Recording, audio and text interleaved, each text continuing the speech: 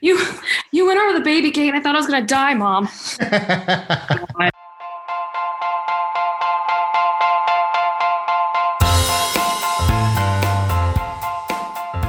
I'm Joshua. And I'm Brittany, and we're two librarians who talk about sci-fi and fantasy and a little bit of everything else. Today is our reader's advisory. For this episode, we have a young reader looking for short, fast-paced fiction. It sounds like they like shorter books, They like adventure. They also like their books really clean, low on violence, no foul language, Right. obviously no sexy times. Yeah. If you hear noises in the background, I'm at my house with a few animals, so just just letting you guys know. Yeah, same. I just heard surf advisory thing just go on. The Nova report or whatever it is. Yeah.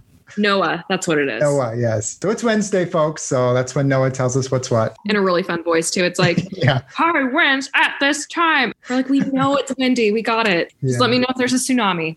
So we know what they don't want. They also don't really want anything political. So we have to avoid that. Did they mention no magic as well in their profile? Yes. So I think for this time, we're not going to suggest any fantasy books. Yeah. Since they're not really into that kind of thing. Yeah. Also, they want to avoid issues like with characters dealing with substance abuse, addiction. What kind of genres are they looking for? It sounds like contemporary, maybe some sci-fi, more realistic sounding books. They also like mystery novels. I saw some of their favorite books are some of the Nancy Drew series, 39 Clues. I think this reader is kind of interested in books that skew a little bit younger. Yes. Yeah. I do have some young adult. Tween. Like the profile says they're 15, 16. I think they would be a little bit older now. All right, Brittany. So what should this reader read? So the first book I picked for the reader, it's a book I wrote a few years ago when I worked at the middle school, and it's called The Insignificant Events in the Life of a Cactus, and it's by Dusty Bowling. Ooh, I've heard of this one. So the main character this is the most interesting part. The main character does not have arms. She was born without arms, and it's really, really fascinating to see how she lives her life because in every aspect, she's a really normal kid and she wants everybody to treat her normally. The reason I picked this book is one, it's a really short, quick read. It's clean. And there is actually a little bit of a mystery element. Really quick summary of the book. Avon and her parents have moved to Arizona and they are now taking care of a Wild West stagecoach theme park. She describes it as like kind of cheesy. She's like it's kind of old. I did a little looking up for this book when you mentioned it, and Avon sounds like a really fun character. She's kind of sarcastic and she kind of makes light of her situation. Oh yeah, she's asked all the time like, how did you lose your arms? So she makes up stories. She's like, I got in a fight with alligators. Great. She just makes it up. And she was just born without them. Fun fact, her nickname is Sheeb because her parents used to call her the Queen of Sheba because when she's adopted. So when they first got her, the people who were taking care of her, they did everything for her. And so they told her, Avon, you just sat there like a slug and you let people just do everything for you. You were the Queen of Sheba. That's so funny. So they still call her Sheebs, but her parents are really good about making sure she knows how to do everything by herself. Like they'll take her everywhere with them. And whenever she runs into a problem, they're like, well, I guess you better think of a solution. Like they won't do it for her. Very independent. It's obvious they don't want her to live her life thinking she has a disability. And her friend that she makes in there, he has Tourette's. So I just really liked that this particular book, made for tweens, it's clean. There is a little bit of a mystery in there. I would say it's light on mystery, and it has representation of characters in there. When I do book box, I try to pick books that I think are unique, interesting, and will broaden people's worldviews. And I think this one would definitely do that, especially for a younger reader who maybe hasn't encountered characters like this before in their reading. Yeah, definitely. I really like that. What did you read? I'm not really that familiar with tween lit. The stuff that I have read, I read A Dog's Age Ago. And we don't necessarily read everything we give to people either. So I guess I should say, what are you suggesting? Well, I did read this book and I really enjoyed it. It's Not Your Sidekick by C.B. Lee. Good stuff. So it's about a normal teenager who is growing up in abnormal circumstances. It's a sci-fi novel, so the time is set after World War III, and the events of World War III have caused people to have superpowers. Jess, the main character, her family is a super family. The dad and the mom are superheroes. The sister is a superhero, and her little brother is a super genius. She does not have any of those talents. So she spent the first part of the book kind of wondering, who am I and what is my place here? I remember the very first part of the book was her trying to jump into the sky and fly. Yes. It was so sad. Yes. And she fell on her face. She fell on her face like a couple times. She's like, maybe today's the day. And it was not the day. So in order to deal with her normality, she decides that she's not good at school. So she's going to try to get an internship at this huge corporate office. It's called Monroe Corp, and uncovers a mystery involving one of the other employees of Monroe Corp, the supervillain Master Mischief, who happens to also be the nemesis of her parents. Well, he's gone missing, so she and another intern there, Abby, and they decide that they're going to find out what happened with these missing supervillains. So there's some sci-fi elements, not too strong, just kind of revolve around a little robot. It's kind of cute, like an R2-D2, and some amateur detective work. Yeah. Teenagers breaking into government buildings, normal stuff. It's a totally clean teen book. And their romantic relationships in there, it's totally clean. Yeah. I would say it's really healthy to see the conversations that are had between the two girls. It talked a lot about boundaries. Yes. We talked about this in our sci-fi book club when we were doing that Facebook Live. Yes, you did. You mentioned something about consent and how it was very refreshing to see consent handled in such a mature and nuanced way in the story. Yeah. So there's no cursing. There's no extreme violence. I think some people get punched. Yeah. But this is a superhero book. Some people get punched. Yeah. Or what else would you like to recommend? So this one I did not read. It's kind of funny. Most of the mystery I read when I was younger was adult James Patterson. Mm-hmm. I didn't read a whole lot of teen mystery. I read more teen fantasy. So I focused in on the Nancy Drew aspect of the profile. And surprisingly, I just made the connection right now. James Patterson wrote teen mystery.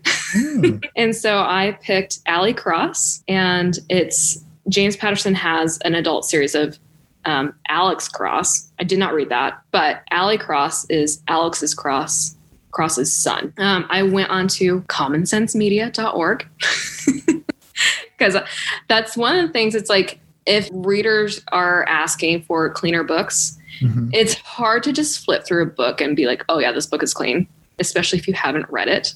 Yes.